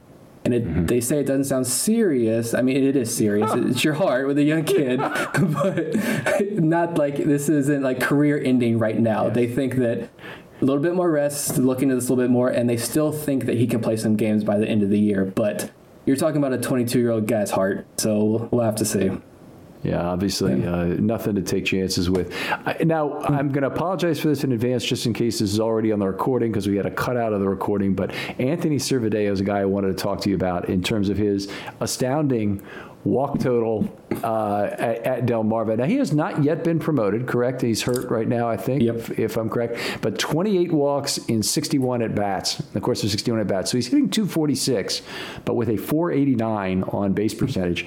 And if you remember the 1982 stretch drive like I do, and very fondly, the way the Orioles almost chased down the Brewers and lost in the final day of the season, Glenn Gulliver being inserted at third base, hitting 200 and drawing a bajillion walks was one of the things that really helped the Orioles down that stretch drive. Yeah, this is the guy, I think, for you. You're talking about walks early on in this show. Servideo does it better than anybody. He led all of minor league baseball in walks for a long time there, and he does have the Orioles connection. Sorry, I think he's Kurt Blueferry's grandson, great grandson. He's fun. He's a defensive-minded shortstop. He's got a great glove. I think reports after the draft said you could probably stick him in AA, AAA, and he'd be in the major leagues before too much longer, just from a defensive perspective. But the bat, he doesn't have a lot of power. We'll see how much average he hits for, but he gets on base. He gets on base at an extremely high clip. He's a very patient hitter. It's weird, especially in this day and age of baseball. He stands out, which I think is a good thing. Yeah, absolutely. A left-handed bat, he's going to get some leeway in terms of things. He's a college draft pick, and they drafted him in the third round. The Orioles obviously do believe in this guy. Yeah, and a lot of people seem pretty high. The draft guys and people out there seem high on the bat. Same with Jordan Westburg. There are a lot of reports that say the potential is there for him to do A, B, and C. We just haven't seen it yet, which is scary. Like I want to see these guys do this at least, but Servideo had good experience in college summer leagues and high-profile summer leagues with wooden bats, so the Orioles are confident there. I feel like they know he can hit the ball well. It's just a matter of can he do it in games. And he was in college before the shutdown in 2020. He was swinging an extremely hot bat, so maybe that bat was starting to come around a little bit. But this is definitely a guy you want to keep your eye on because, and I've heard other people say that he might be tiptoeing the line a little bit, but there's a lot of cockiness with this guy out there in the field. He's very confident in himself and his abilities, so we'll see how much that helps or hurts him. But guy's just an on-base machine at this point. I'm just going to throw out the 3 pitching names who look like maybe to me at Delmarva, but you fill me in on what they've got in terms of pitch repertoire and whatnot. Ignacio Feliz, who's 22, Adam Stouffer, 22, and Shelton Perkins, who's 22, who came in, and it looks like they're using him as their closer now. Mm-hmm. Yeah, I mean, with Stauffer, let's start with him because we've talked about him a lot on our show, too. This is a guy with a lot of lower-level minor league experience. He was a starter for the last couple of years as well. Very tall guy, big fastball, big curveball as well. I think you kind of view him maybe as put him in the back end of your bullpen as a fastball, curveball guy. I don't know what he's still doing in Delmarva. He should be up in Aberdeen. He should be close to Bowie, I think, personally, at this point. Mm-hmm. Definitely a guy worth watching. Ignacio Feliz, we talked about him tonight on our show. He is a third-round pick in the minor league phase of the Rule 5 draft in December of 2020. So you're not the regular Rule 5 draft, the minor league phase of the Rule 5 draft, and the third player selected there. And he was also a shortstop coming up. I think with the Indians, he was a shortstop. Then he went to the Padres, and they switched him to a pitcher. Fastball velo is not really high, upper 80s, low 90s, but big curveball as well, big slider. Guys are struggling to hit the ball against him so far. That's a wait and see as well. He does walk a lot of guys, but he's confident out there on the mound.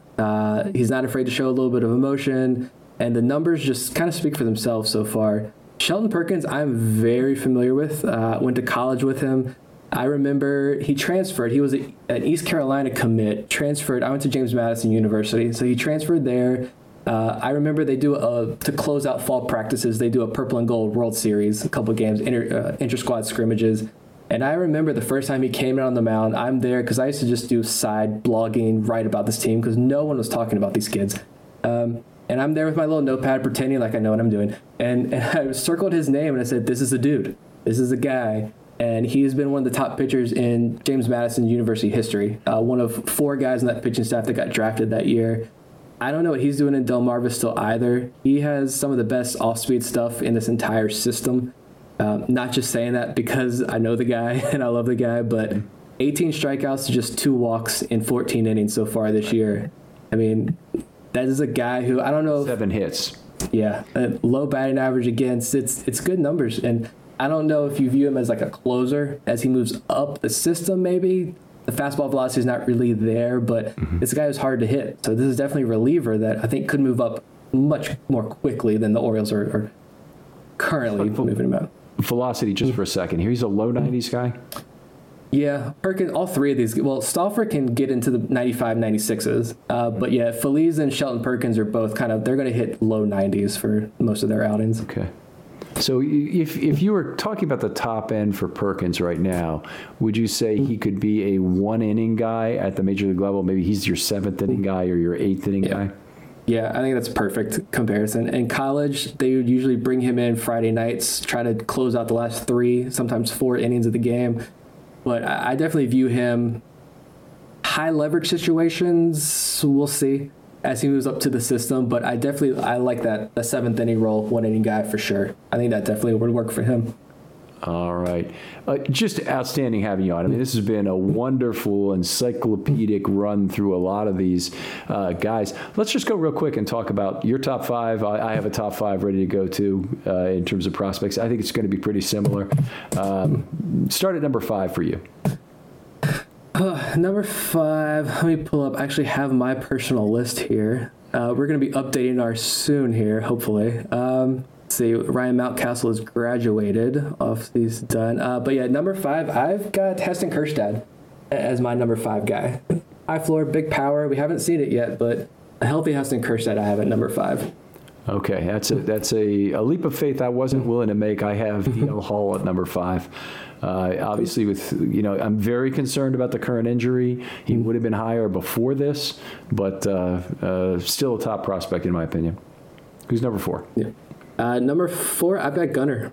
I think I would honestly, when we re-rank ours, I think he's going to jump up a couple spots. And so I could definitely see him jumping the guy I have next for sure. But with that bat, it's a special bat. I honestly believe it. Okay, I agree. And my number 4 guy is Jordan Westburg. I wonder if we're going to flip-flop on the 3-4 guys here. But who's your number 3? No, my number 3, actually I have DL Hall right now. Westburg is another guy who is going to make a big jump. I think Westburg is probably going to end up being a top 100 overall prospect soon. I think he's in the conversation already for sure. But yeah, I just a lefty that can throw 99, 98 miles an hour. If DL Hall can stay healthy, I like it. There's a wide range of outcomes with DL Hall though. Yes, he could be a number 3 starter at the major league level, or this could be it for him in Double-A Bowie right now. Wide range of outcomes, and it's scary to put a lot of your trust and faith in a guy like that for sure. I mean, we were really excited with Mike Baumann last year, and he hasn't done much this year, and that's unfortunate. It looks like he might be turning it around. So you have Hall at number 3. I have Henderson at number 3. Love the power bat. He's one of the players you really look when you have MILB. That's one of the guys you want to check on. What's he done tonight? Exactly. My number 2, I got Grayson Rodriguez at number 2. Top pitching prospect in all of baseball. I mean, like we said, I don't really know what else to say about the guy except he's a special talent. Yeah, no doubt about it. And the only reason he really isn't number 1 for me is the Orioles are loaded up with a couple of guys here, and I'm sure we have the same number 1 guy. Yeah. Adley. Yeah. Here's one thing I like to do to get way ahead of ourselves. A player with the talent of Adley comes to the major league level, and he's going to get there a little bit late because just of who the Orioles are. You don't have to be comfortable with it, but if your gun is to your head, what's the percentage chance you give him to make the Hall of Fame? Ooh, Hall of Fame. It's a really good question. If I have to pick a percentage, maybe I'm buying into the hype a little bit. I'd put it probably 70% sticks out to me. I'd put about 70% chance. Okay, so I think there are a lot of bumps in the road that are possible, but I think it's like 30%. I'd even entering. The number of great catchers in the history of Major League Baseball, very limited. Bill James made the point, there was a Kansas City catcher, McFarland, does that sound right? I think that was the guy's name. He caught for them in the 80s and 90s, and he said, he's one of the top 50 catchers of all times. And he did the work in the historical abstract, and at that time, I think he was the 56th greatest catcher of all time. It's just there aren't a lot of great catchers in the history of this game, and Rutschman has a chance certainly to be one of those guys. Whether I love your number, I hope it's right, but I did think Matt Wieters also had about a 30% chance when he got here, and he ended up being 70. Yeah. I mean, if you can go on a solid stretch, I think maybe 5-6 years, maybe 7 years, if you can be really hot and be at the top of your game, I think maybe that gets him in. And maybe at that point, too, he probably converts to first base and maybe sticks around a little bit longer in the league. Orioles are doing a good job right now of not catching him every single day. He's the only player in this whole system that has played in every single game, but he's not catching a lot. It's a lot of splits, a lot of DH, a lot of first base. I was watching one of the away broadcasts, and they called him the top first base prospect in the Orioles system. And I'm like, no, he's not. He's a catchy prospect. They're just trying to save his knees. I just want to believe that he is that special of a prospect that he's been hyped up to be. And it's when you watch this major league product, I want it to work out even more. Yeah. Yeah, very, very exciting possibility. Now, I'll give you one more question, then we'll call it. The Orioles have had obviously a rotating willingness to trade their prospects, and before the injury, I thought John Means was going to fall victim to the same thing. Unfortunately, now he might not have trade value. Mancini could be the next big name to get traded.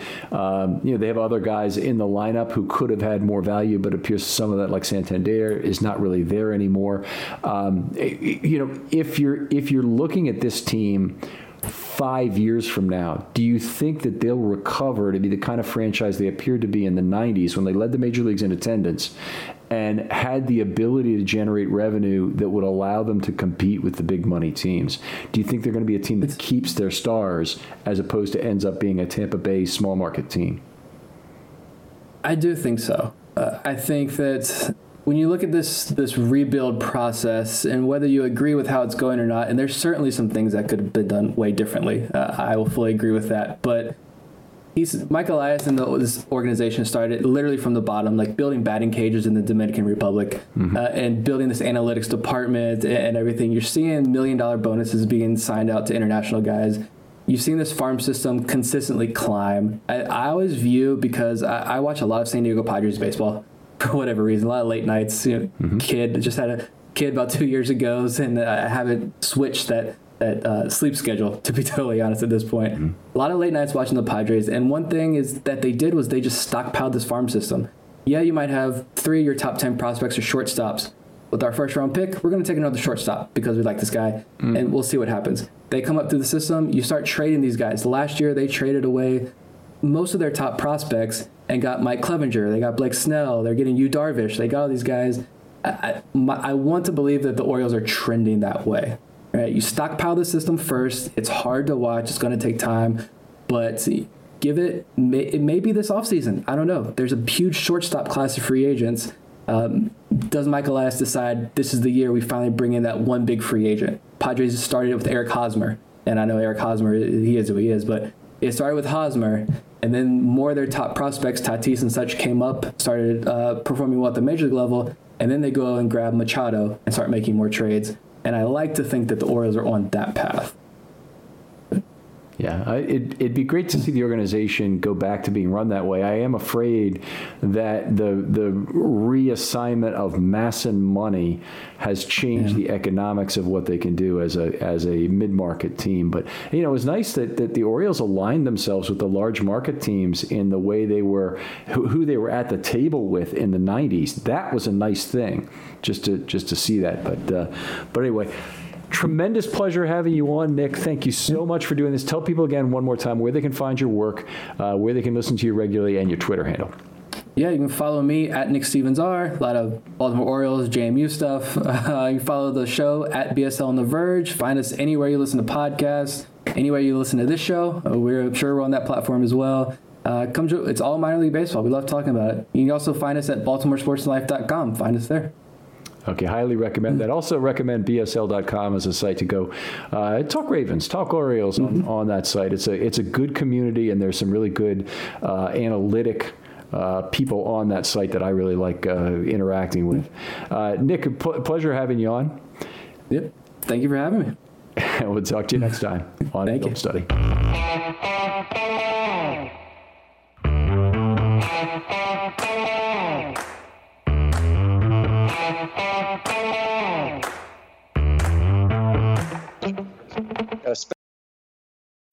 When you need mealtime inspiration, it's worth shopping Kroger, where you'll find over 30,000 mouth-watering choices that excite your inner foodie. And no matter what tasty choice you make, you'll enjoy our everyday low prices, plus extra ways to save, like digital coupons worth over $600 each week. You can also save up to $1 off per gallon at the pump with fuel points. More savings and more inspiring flavors make shopping Kroger worth it every time. Kroger, fresh for everyone. Fuel restrictions apply. Save big on your Memorial Day barbecue, all in the Kroger app. Get 3-pound rolls of juicy 80% lean ground beef for $3.49 a pound with a digital coupon. Then get select varieties of flavorful Powerade, Body Armor Super Drink, or Arizona tea for 77 cents each, all with your card. Shop these deals at your local Kroger today, or tap the screen now to download the Kroger app to save big today. Kroger, fresh for everyone. Prices and product availability subject to change. Restrictions apply. See site for details.